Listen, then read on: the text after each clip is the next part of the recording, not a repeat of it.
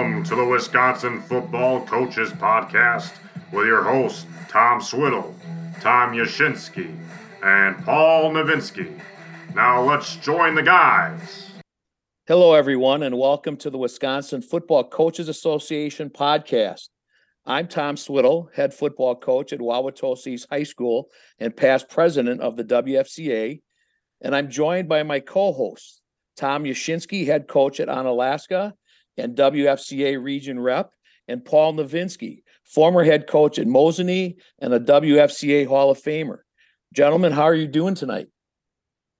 Doing great, Tom. Thanks for starting us off with another episode. And we're getting ready for some sectional girls basketball this week, some regional boys. So it's just great to see the winter sports in full swing and heading towards a spring clinic in about a month. Great time of year. Paul? I'm doing great. We got a lot of snow and ice up here. Our high school hockey team made it to state, so I'll be down in Madison on Thursday chaperoning. Love getting a free ticket to watch our kids play, and excited about today's topic. I've had so much feedback from coaches that just want to know what's going on, and excited to talk to Melissa and get the process started. Well, fantastic. And with that, we're going to begin. In this podcast, we're going to continue our discussion of conference realignment, one that began on episode 2 with Doug Sarver. Doug was the head of the 2019 WFCA-led football-only conference committee. As a quick summary of the last podcast, the WFCA, with the blessing of the WIAA, undertook the task of bringing uniformity to all of the football conferences in the state of Wisconsin. Some of the key points we discussed last time. Realignment is driven by a school's ability to make the football playoffs. Uniformity means the sizes of conferences are the same and the number of conference games school play are the same. Football-only conferences were not intended to give schools who cannot compete in their conference relief, although it did work out that way for some. And about 6% of the schools, around 25 total, were not happy and didn't approve of the football-only conferences, although there may have been more who didn't speak out. Schools were told that they would have the opportunity to make a formal request in 2 years for realignment to a WIAA task force. And that is where we are right now. Schools have made formal requests to the WIAA for realignment. Last time was headed by the WFCA. Now it is led by the WIAA. And with us tonight is someone who can help us make sense of all this. We have with us Melissa Gehring, WIAA Assistant Director and the liaison to the Realignment Task Force. Melissa, welcome. Thank you for having me. I'm really excited to be here. Well, I'm glad to hear that. I'd like to start, Melissa, by giving our listeners some of your background, which will explain probably how you got stuck with this task of being on the Realignment Committee or Realignment Task Force to begin with. You are a teacher and an administrator at Beaver Dam High School. While at Beaver Dam, you were on the WIAA Sports Advisory and the WIAA Conference Realignment Task Force. And you were also a District 6 rep for WADA. You also worked on several national committees for different things. And right now, currently for the WIAA, you work with gymnastics, track and field, and volleyball, and you handle all of the administrative duties of conference realignment. I don't think you've got enough going right now, Melissa. You might want to add some things to your job description. And I like to ask the first question, if I could. Is it fair to say that the schools who didn't approve of the football-only conferences in 2019 are the ones that have filed a formal request for realignment presently? I would say in 2019, so this is our second go-around with the task force for football. So I would say the very first time for sure, it would have been whoever did not approve of where they were at. I think right away when they know when the conference realignment process gets done and they know right away, I think people know immediately in that 2 years time, they're going to be applying 2 years from now. I think they have that feeling and that vibe. I think some people would like to see it actually extend 4 years so you could really get a handle on things and it's not as much switching. And as you know, the people that are unhappy, they'd like to get it switched right away. But 2 years is where we landed. And yes, I believe that it started with the people who were unhappy with the first plan. And then we rolled through it a second time. And now we're on to our third go round with it. Paul? Yeah, Melissa, thanks for coming on this. I just also want to note that you were a two-sport athlete at University of Eau Claire, weren't you? Yes, I was. Good for you. You guys are making me feel good here. So now I'm waiting for the questions to really come at me. Well, my question is this. Can you tell our listeners who is on this task force? Who are the members of the task force? Yeah, that's a great question. So it is, it's listed on the website. You got to kind of dig for it. But the task force was made, the very first one was by the executive staff at the WIAA. At the time, I was an athletic director. They picked people, and we still pick people when we have to fill in on 3-year rotations. So people would rotate off every 3 years. And we try to split that into thirds, as you would imagine. So it's not a brand new task force every time. We represent every one of the WIAA 7 districts. We also represent a combination of large, small, and medium-sized schools. There are athletic directors, superintendents, and principals on the committee, along with one conference commissioner. And then we also make sure we have representation from the public schools and a little representation from the private schools as well, trying to really have an all-encompassing group to represent all the stakeholders. Well, it certainly sounds like you do.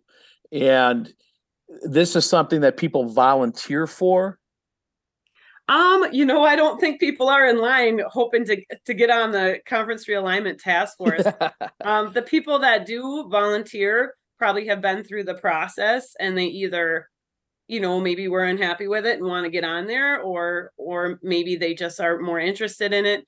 But to start with, and how this goes, it's kind of cold calls. We find the people that best represent those different demographics, and then cold call and ask them if they want to be. And sometimes it's twisting an arm to get it to happen, because it's a lot of time, and people are concerned because, as you're aware, conference realignment, especially for football, brings out, and it's a good thing that it does, because it shows how much it means to everybody. It brings out the passion and emotion sometimes in people, and some people don't want to put themselves out there for that. So yeah, that's certainly understood. Melissa, we have a bunch of questions, and I don't know, gentlemen, where we want to start. I'd kind of like to do this in some kind of order where, one question leads to another. One of the things that we came up with as a group was, what is the purpose or main goal of realignment in the eyes of the WIAA? That's a great question, because obviously it's called conference realignment, but it's the whole purpose of the task force and the process was to give the membership the voice in that process and make it a group effort and decision, give people a chance to appeal to what the decision is. Because prior to this, if you recall it all, and quite literally all an athletic director would have to do was go to the fall area meeting and stand up at the end of the meeting and say, I'm from school A and we would like to move out of our conference. And a WIA staff member would write it down. And then that staff member would take all those from all 7 meetings and go back to the office. And that year would move people. And it was just done by one person. And then when that happened and it really expanded into all of southeastern Wisconsin and got a little bigger, people started to question, like, why is one person only doing this? Number one, for that staff member is just health, because you can imagine the burden of taking on the entire state, but also just why would one person do this when there's so much at stake? So the process was established 2 cycles ago. So I would say 4 to 5 years ago to really give members the ability to say where they would like to go, what their plans would be, and once the plan is made, to provide feedback to the board. I was told many years ago, by an athletic director, actually, that he went to the fall meeting, and when the time comes to stand up and actually sort of say, okay, I'm so-and-so from this school, and we would like to get into a different conference, it was kind of intimidating to do that. Like, he felt really funny that he got up and had to say that in front of all these people and get all the, the stares and the questions and things, so I think the process, what you've described now, is probably a little easier for athletic directors to actually move forward with those kinds of requests. Yeah, it definitely is. It's definitely easier when it comes to what you're talking about, getting up and kind of maybe surprising people and stuff, because you are right. forced when you're applying to get information from other schools and how they feel about this. You're kind of forced to do your homework. It's not easier in terms of the application. Of course, standing up and just saying you want to move was easier, but the application makes you communicate with other schools, and so they're aware and they can start providing feedback right away in the process, because we don't want someone to come and say, hey, I want to change this conference, because it does affect everybody, especially in football, with one school moving without having talked to other people. And so that's forcing people to talk to each other as well, which is probably another part of this that I left out when I answered the first time. It is forcing the membership to work together to come up with solutions. That leads me into a question that I had written down, which was, how does a program or a school find out that they're part of a plan? Like when I look at the most recent one that's going to be voted on here pretty soon with Pewaukee, when did Pewaukee find out that, hey, right now the newest one has us going to the Classic 8? Because I talked to Coach Frisky and he seemed kind of surprised. I don't know how long he had known about it. I didn't ask that. But how does a school know that, hey, we are part of a proposal that could send us to a new conference? Yeah, so there's two parts to that answer. So when it starts off and I apply, let's say for conference realignment, every school that I list as an affected school, and that could be, if it's a simple, I'm going from conference A to conference B, all the schools in my current conference and all the schools in the conference I want to be in, they automatically get an email. You also have to prove and show evidence of your communication with all those schools to start the process, to start a plan. Now in Pewaukee's situation, there is an interesting snippet to Pewaukee's situation, because they are an outlier in this. When there were changes made to the conference realignment plans, Pewaukee was not part of it to begin with, was not part of the original December plan. And then when the conference realignment task force met to, fix some things here and there and try to make the plan better, they moved Pewaukee, and that caught them off guard and caught them by surprise, which is what a lot of people heard about. And Pewaukee did get caught off guard with that move. A follow-up question. Okay, Paul, can I ask a follow-up question to that quick? So a follow-up question to that. I've had a couple of different plans come across my email inbox from our AD, and when somebody sends one out and says, hey, we're being talked about in this, how many of those die before they ever make it to some sort of vote or something like that? Because I know the ones that we've kind of been mentioned in, for the most part, I don't think they've ever gotten to a spot where they're going to get voted on. How many of those are there where it goes out there and there's just not enough support and it just kind of dies at that level?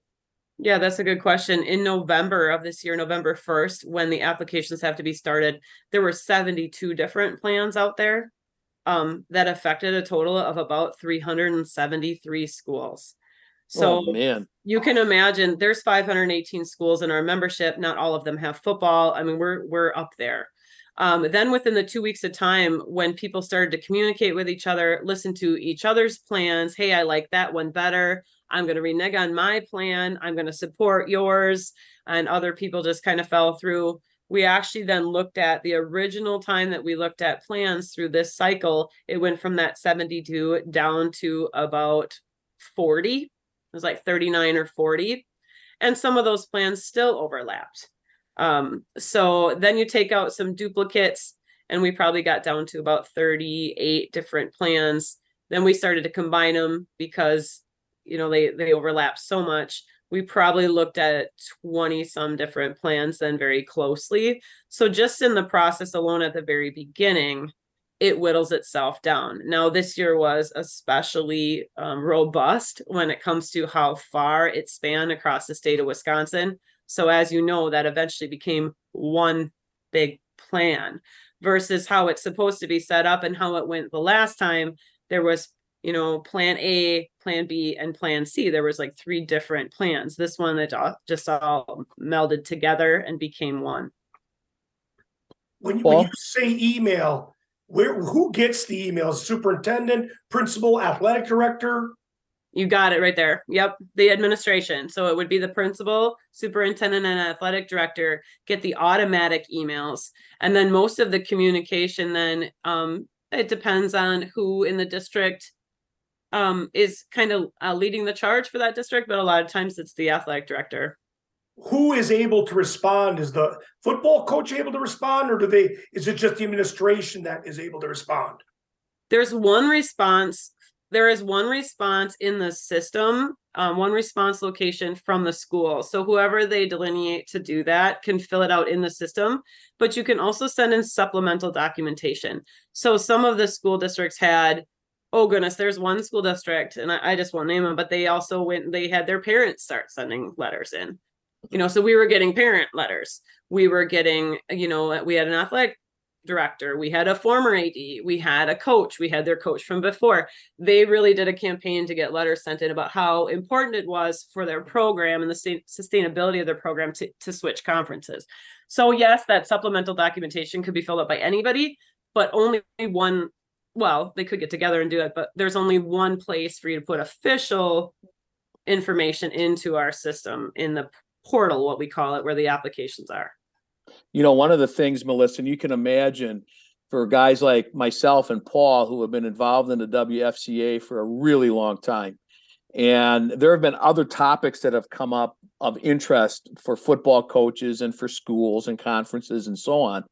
And we've always told our membership, you got to get to the decision maker in your school district. And because there have been many instances where it doesn't even get down to the coach because the superintendent just takes care of it, or maybe the principal or just the AD, like the lines of communication are such that, sometimes the coach isn't even heard. And in many instances, I'm just going to say this, the coach is the person who knows best of what's good for their football program. Or, if I'm a coach of any sport, right? So, we have encouraged our coaches in the WFCA to make sure they know who the line of communication is, who is the spokesperson, because it may not be the superintendent, it may be the principal, and whoever that person is, you make sure you get heard what you think is the best thing to do. Do you think most districts handle it that way? As a former AD, I'm sitting here going, I certainly hope that when it comes to any of the sports, if it's talking about a certain sport for any rule change, that the AD is reaching out. In this case, that you're reaching out to your football coach. I feel like that should be a given.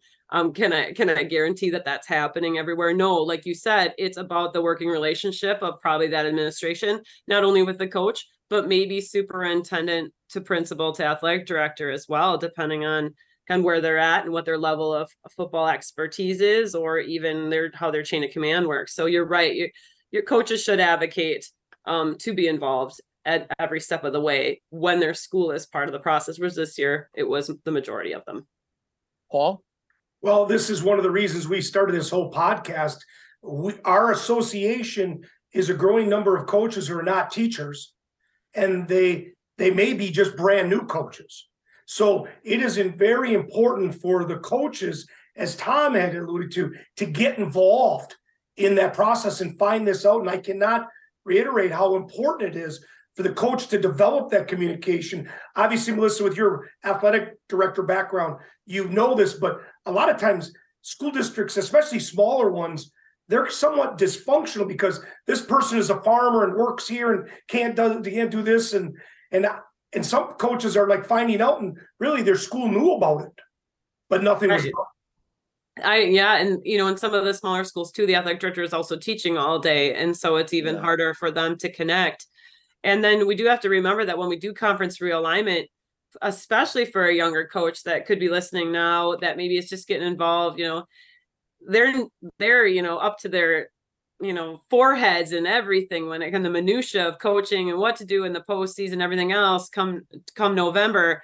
And we're talking 2 years out for conference realignment. Some people can't wrap their brain around what's happening right now. I got to get them in the weight room. I got to do all this, let alone for me to be concerned about 2 years from now, what conference we're going to be in. So you do have to change your mindset a little bit, and you just have to plan that out and just know. And that's what we hope with the timelines. It just gets to be part of what we do, similar to what you do especially football coaches. There's kind of that structure every week that the guys are following, when the coaching staff is meeting, what we're doing, just knowing that in November then, and some of them are in the playoffs at the time, so they're preoccupied. But starting in November that this is happening, and we just have to keep an ear to the ground, so to speak, that what's happening in case your school does get named or is affected by the plan. I mean, obviously, we want to get to the point where it's not this huge undertaking like it was this year, where it's affecting the whole state. We want to get to the point where people are requesting conference realignment, there's a few, right? Not 372 affected schools every year. We want to get to a point where it's less and less. I made the point in the last podcast that we had that I'm just using my own coaching career as an example. At Wauwatosa East, we went to 4 different conferences in 13 years. And I never at any point moving from one conference to the other did I ever think that it was that big a deal. And I think that the reason for that was, that's back in the days when only the conference champ would go to the playoffs. And then we expanded it to the first and second place teams. And then once it got to, you had a winning record, you could get into the playoffs. That's when people got a taste of playoff football. And many schools, didn't come to the dance until very late for that. And now that, most schools probably at some point in their school history has been to the football playoffs, now all of a sudden, that is the driving force for realignment, is being able to do that. And, not that we're going to get into something like all play tonight, because I know Tom Shafransky is the guy for that. But even in our discussion, Melissa, you mentioned that, there are a lot of things that could affect this in the future. And generally speaking, would the WIAA kind of welcome that kind of thing, to put sort of this conference realignment every 2 years on the back burner? I'm telling make your lives early. Yeah, as a liaison now, having been on the task force and working through all that, and then being the liaison now, I would say absolutely. If we can land on something for the playoff structure or expansion, whatever word you want to use, that will help the conference realignment process. We've got 2 things going on when it comes to conference realignment and why people come and change. Now, the task force is supposed to be focused strictly on geography and enrollment, and that's what they try to base their decisions on. But when people come and want a new conference, it's because of what you said. How can I potentially make the playoffs in a certain conference is one part of that. But then there are some schools that, how can I, sustain my program and not get beat up weeks 1 through 9? I don't even care if we make playoffs. I need some place to play where my kids are going to feel some sort of success, and they don't just go get beat up every Friday night and then they keep coming back. It's getting harder and harder for some of those schools. So there are some of those too. So both of those we have to take into consideration. And there are options that are floating around out there that could potentially help that. And if we could get that out of the way, that whole playoff piece of it out of the way, and maybe find some sort of solution to that, I think conference realignment then would not be it. It would be easier, I guess, for lack of a better word.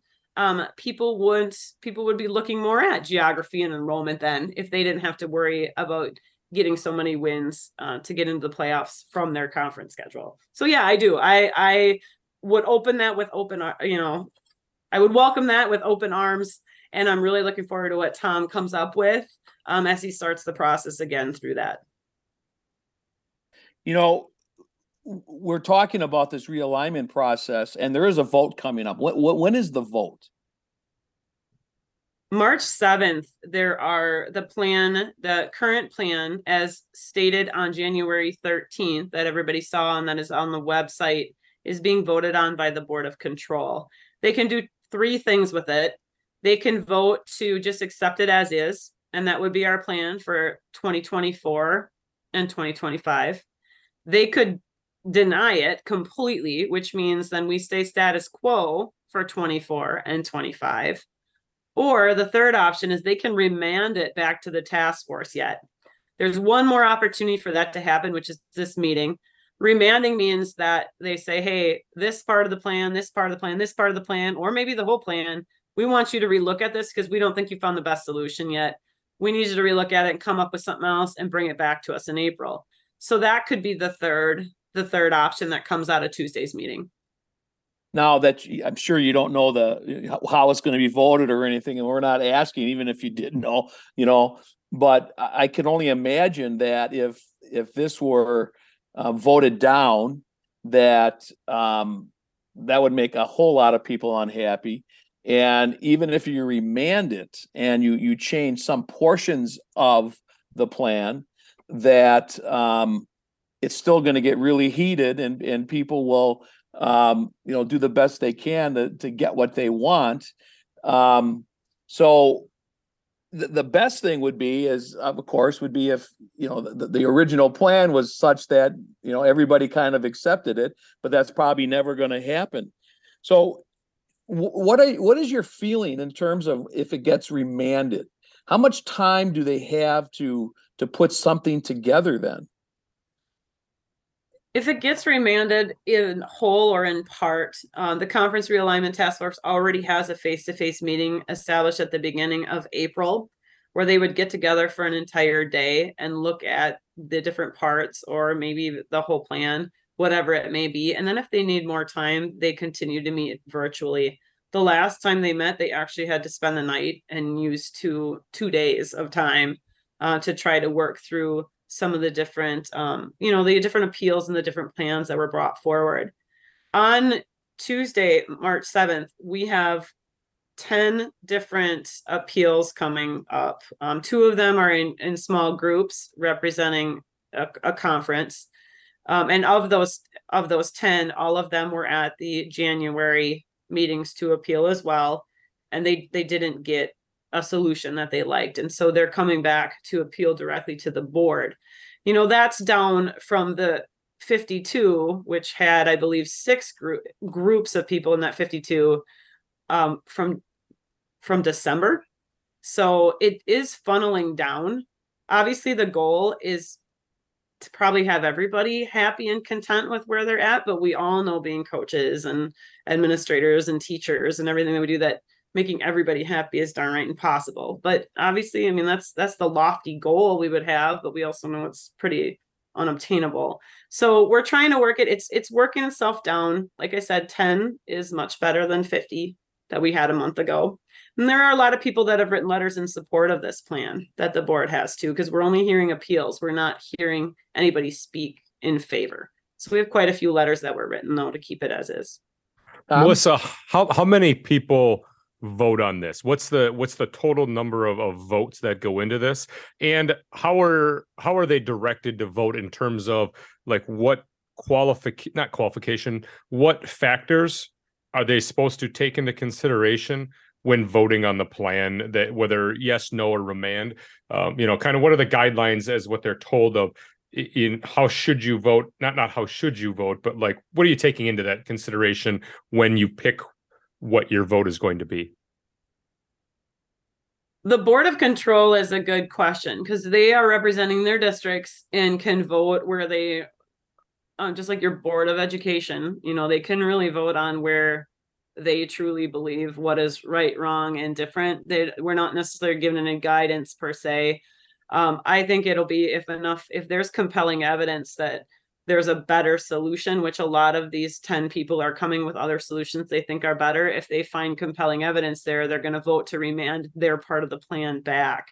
The task force, when they vote, because they also take votes within their committee, they are supposed to be strictly looking at geography and enrollment. So looking at the maps, looking at enrollment, trying to get people together that are in a geographic location close enough and of similar enrollment. They do have some guidance.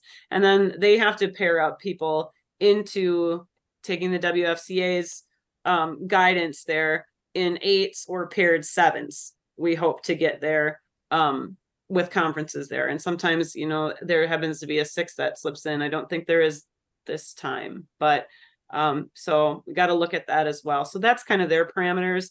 The board can vote however he or she wants to. Follow-up question, kind of the Tom Swiddle's talking about the timeline. What is the absolute last date that you are required to have something in place to so that the 2024-2025 seasons conferences are set in stone for that time period? The very last, according to the process, vote that can happen on this is at the end of April. So this would be the last time the Board of Control could remand it and have the task force look at it again to bring something back to them in April. And then they have to take action one way or the other. So if we don't have a decision, if there's no decision, then that means it stays as is. And we will know by May 1st then what the conferences are for 24-25. Yes. Yep. In that regard, you would, because the last meeting is April, I believe, 24th or 25th is the annual meeting. 24th is that board meeting.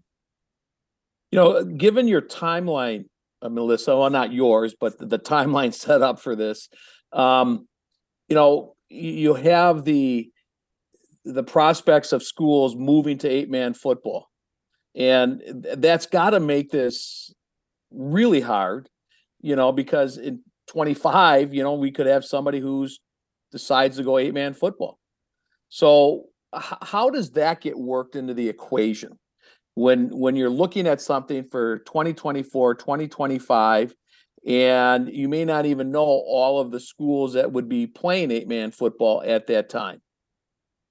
Yeah, and that is another thing with that forward thinking, and that's tough for people because if you are struggling for numbers and you have to make a determination 2 years out, that is really, really hard for coaches and administrators to do.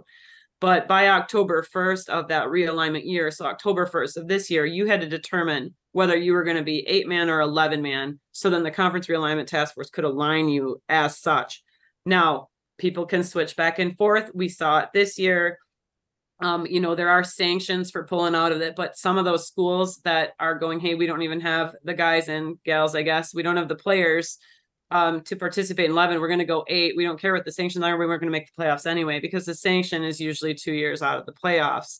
So we have a situation even right now with a school that just communicated with us recently and said, you know, depending on how the March 7th meeting goes and depending on how this conference realignment goes, we might pull out of our 11-man and play 8-man already. They're already saying that. And as you know, then you take the 8s and you take those paired 7s and you pull that one out, it starts to, it's a trickle down effect. It does throw the whole thing off. It's like a domino. So it gets pretty complicated when that happens off cycle. When people declare it on cycle, which I mean October 1st of this year, so we can put them in the appropriate conferences, all right, fine. But it's that off cycle switching from 8, and we had 2 schools come back to 11. That's what we wanted to see happen. But it does throw the whole thing. It throws the whole thing off because now we're looking for a place for you to play an 8-man too, and we did the same thing. We paired them up in 8-man and everything else. So it can really throw a wrench in things. Let's put it that way. And you add in the Sun Prairie, you know, splitting of schools, and then you add in the WIAA East and West combining of schools, and all that work that you've also done happens to, you know, to throw things off again. Right. And fortunately for those 2 instances, we had the heads up and we could put them in. You know, we had the 2-year warning for Sun Prairie. And then WIAA, we knew that was potentially coming. Had it not turned out the way it was, we would have probably been scrambling a little bit if they still were going to have 2 programs. But, you know, again, if it's on cycle and at our deadlines, okay, we can work with you. But when things happen off cycle, now we have issues. 8-man football is humongous in the northern part of the state, and I just see it growing. I see it causing more issues because much, Melissa, like you alluded to, some of these teams are faced with either we go 8-man or we don't play football. And that's going to change things. And my question is this: did the task force realign? Because 8-man was realigned just recently for the upcoming season. And how was that determined? Was it determined exactly like 11-man, or is there something different? No, this year through the process, it was aligned like 11-man. We tried to keep it in the 8s and 7s the best we could. Obviously, if you don't have a multiple, you have an outlier, you're going to have an outlier. And that's where it comes down to there too, is you got to go based on the numbers. And sometimes you can't split them that way. When you mentioned that, a lot of people are going to 8-man, there's also the situation of schools that can definitely have an 11-man team, but they're watching all the schools around them and in their conference switch to 8-man. And they're like, well, heck, what are we now? We got to travel 3-4 hours to get to an 11-man team. If we just play 8-man, even though we won't be eligible for the playoffs, at least we can still be playing in our conference schools, the ones that are around us. So we're seeing that happen a little bit too. And people are concerned about what's going to happen when things go that direction too. That, gentlemen, could be a whole nother podcast in itself with it will be people. Yeah. It will be, without question. It will be. And I understand exactly what you're saying there, Melissa. There are small schools that want to remain 11-man, but they're going to have no choice but to go 8-man. And that's, in my opinion, that's really sad, and I wish we could do more for those small schools that want to remain 11-man, but I don't know what you can do, to be honest with you. I think people would be surprised, Melissa, to know that this task force isn't just about football. I mean, the task force deals with all sports. Can you give us an idea of the other things besides football that the task force deals with? Yeah, it's kind of amazing, I think, because football is so dependent on your conference standings for playoffs and such. We separated out football, and all 21, 22 other sports are all encompassing in the other process. So that's how football, how important football is. We removed it from the rest, because what was happening when we were trying to do conferences a lot and realign back in the day of standing up and declaring, like we already talked about, everyone would be like, yeah, that's great, except for my football team. It's got some uniqueness to it. We have to separate it. So when the task force was developed, they said we have to do football separate from all the other sports. So what we're seeing now is even a different trend with the other sports. Your basketballs, your baseball, softball, hockey is a little bit different because not everybody has hockey, but your senior sports like tennis and soccer, that they're kind of shying away from their default conferences because not everybody has those sports. So what we're seeing now is these little branches off of the default sports too that we have to handle on that side. So on the all sport, non-football side, I think that's our biggest task. But football is still a bigger beast with the one sport for conference realignment than even doing all of those in an off year. So, Paul? Well, again, I think we're hitting on a fundamental problem that runs everything. In the other sports, everybody's in the playoffs. Everybody's in a bracket. So you can say, I can play in a tough conference and I can still have a shot.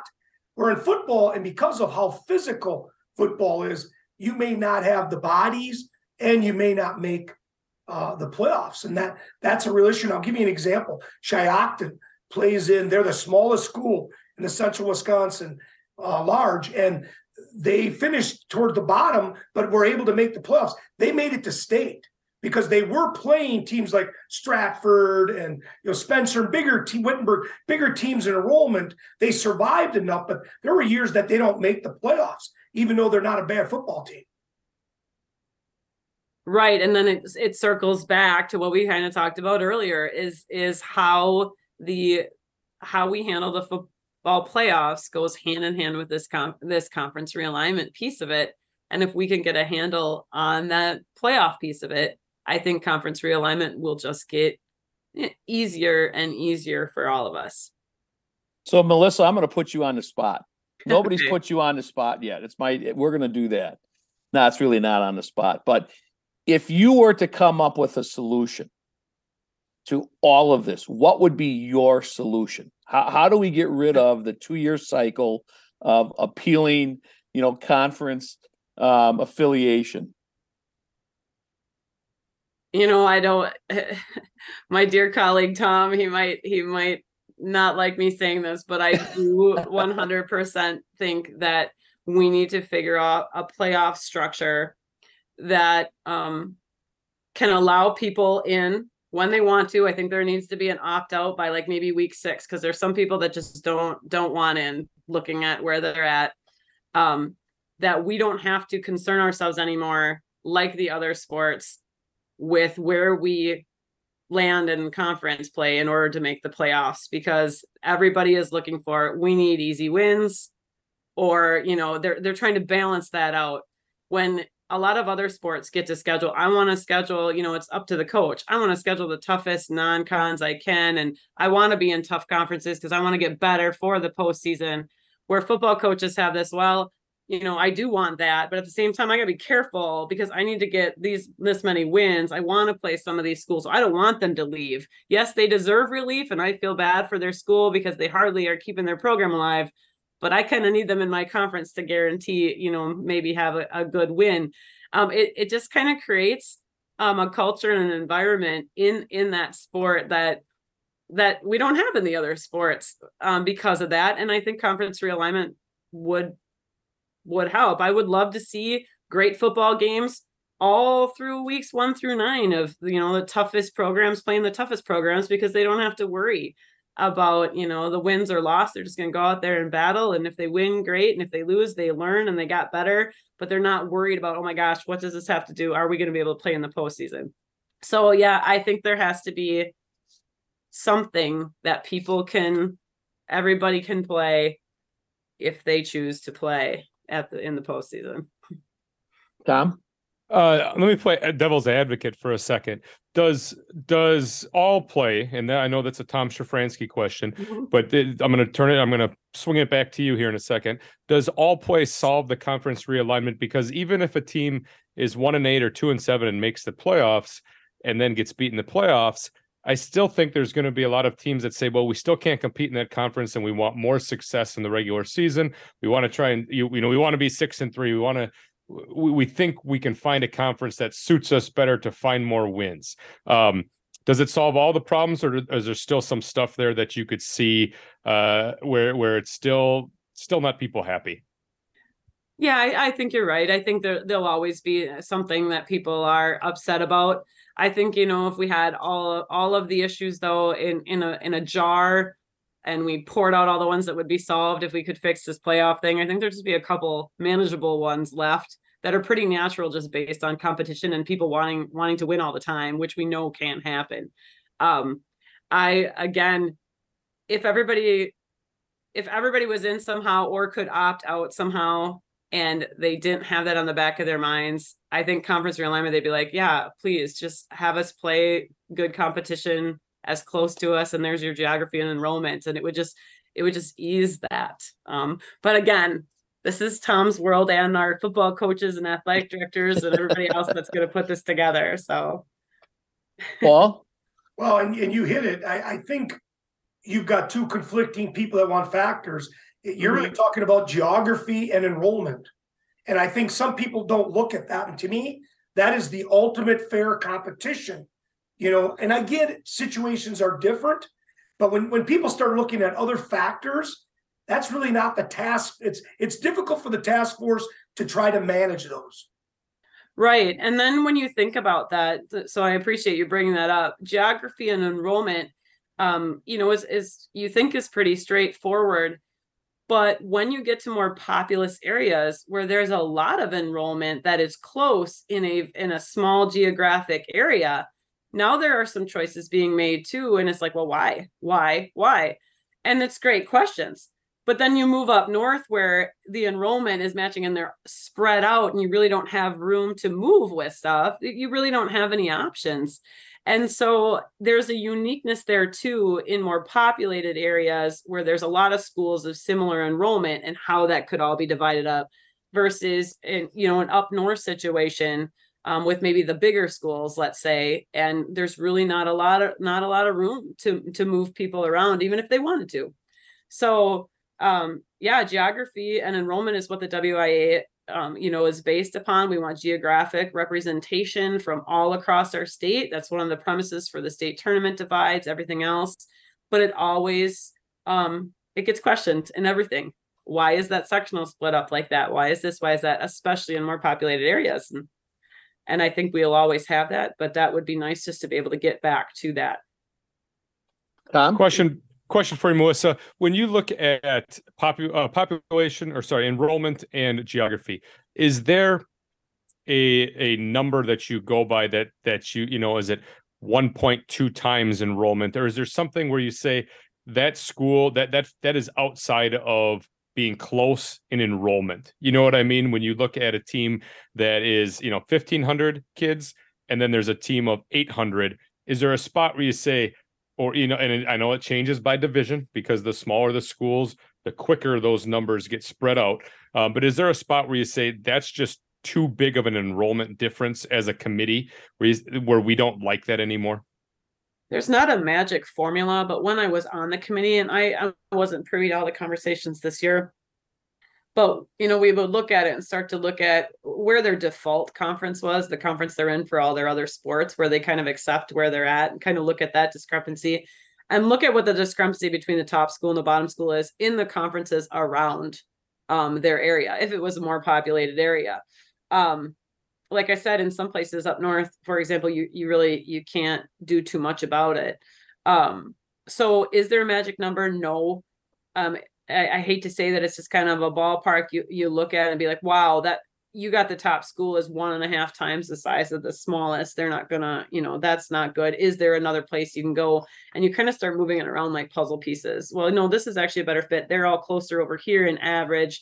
Well, then we can move this one over here. And it kind of just ends up going that direction when there's a lot of schools involved sometimes. So this one had a lot of schools involved. So there was a lot of different directions things could have went. Paul? Melissa, have we taken a look at what the other states are doing?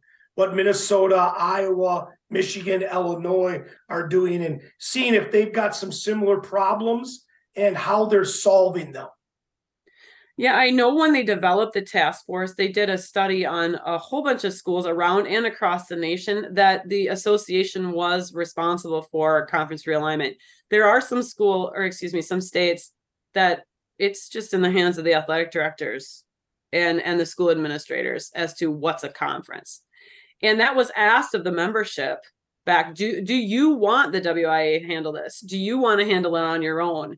And that was, and this would, you'd have to ask Steph, Tom, more so the history with the exact conversations, but that was a no. They wanted the WIAA to continue to, puppeteer or facilitate the conference realignment for all sports. And so they did look at it. They tried to make a hybrid of what they thought was good from a bunch of different states to see if it would work with us. And we do keep changing things every year to try to make this a better situation. Excuse me. For example, this year, I know they're going to try to bring up maybe a February feedback meeting, which isn't in there right now, for a school like Pewaukee, like we brought up, to be able to come and appeal and state their feedback too, and then potentially have the task force look at it again, where in this particular step, there is not that meeting. So that's going to hopefully be added the next time we do this cycle, so we don't have a situation like this. A couple years ago, we caught a few schools by surprise from the Badger Conference, and they were upset because they felt like they didn't know it was coming. And so we added a step there, so everybody had the opportunity to come and state their feedback and didn't feel surprised by things. So every year we do it, we're adding things to it. There's constant conversations with other people to see, what they're doing in their state. I don't think anybody has it perfected, or we'd all be following the same model. There's some people that have asked us for our flow chart. There's a flow chart online because they want to kind of look at how we're running things even. I know Steph talked at a national meeting in the fall about our process. So it's not perfect, but we're trying. Like I said, we're trying. We know it's not probably possible, but we're trying to get there. Well, and again, having been involved with the WFCA for a long time, I've been on the football advisory now for, 11, 12 years, whatever it is. I can tell you that, in my opinion, I don't think the WFCA and the WIAA has ever worked better together than what we've done, in recent years. And I really credit Wade Lebecki for that. Former football coach, and really understood, where we were coming from as an organization. But I really feel like the WIAA and the WFCA have worked really well together. And I really believe that the WIAA always has the best interest of the state in mind in any decision that is made. Now, as we've talked about, not everybody's going to be happy, Right. but it certainly isn't a situation where, the WIA isn't working hard on the behalf of its membership. And Melissa, I can't thank you enough for coming on the podcast. We've reached our time limit, and the openness and the honesty that you've exhibited tonight just speaks volumes to what I'm talking about. So, Melissa, thank you so much. We really appreciate it. You're on my speed dial now. So No problem. so, I won't hesitate to reach out to you for more information if that's sure to come up. And I want to thank Paul and Tom for being a part of this as well tonight. Melissa, you haven't heard me say this before, but they're the brains of the operation. Those two guys, they make sure everything gets done. I'm just the pretty face that's not on video. We only do audio. So Yeah, pretty face for radio, huh? Yeah, that's right. So anyway, but again, thank you so much. Paul or Tom, do you guys have anything you'd like to say in closing? Tom, no, Paul? Anything? Hey, thank you, Melissa. I appreciate it. And I'm glad we got a lot of questions out there. There's probably more questions eventually because a lot of people don't understand the process. Yeah. They really don't. And I appreciate you guys doing this because this is a way for them maybe to learn some things and hopefully too listening, if something pops into their mind, they can either, direct it to you or even, direct it directly to me, send me an email, give me a call and we can talk through it when it comes to the process because, like I said, it's good that it's emotional. It's good that people are passionate about it. That shows that everybody cares so much. But, so when you said at the beginning, you got stuck with it. Yeah, well, maybe I did, but it really is. It is really good. And I get to meet people like you guys and see coaches doing great things and athletic directors. So I appreciate the time tonight. Thank you. Well, you're welcome. And to our faithful listeners out there, again, don't ever hesitate to contact myself or Paul or Tom if you've got questions or comments or perhaps topics you'd like us to see cover in this podcast. So with that being said, we're going to say goodbye from episode 3 of the WFCA podcast, and we hope everybody has a great day. Thank you.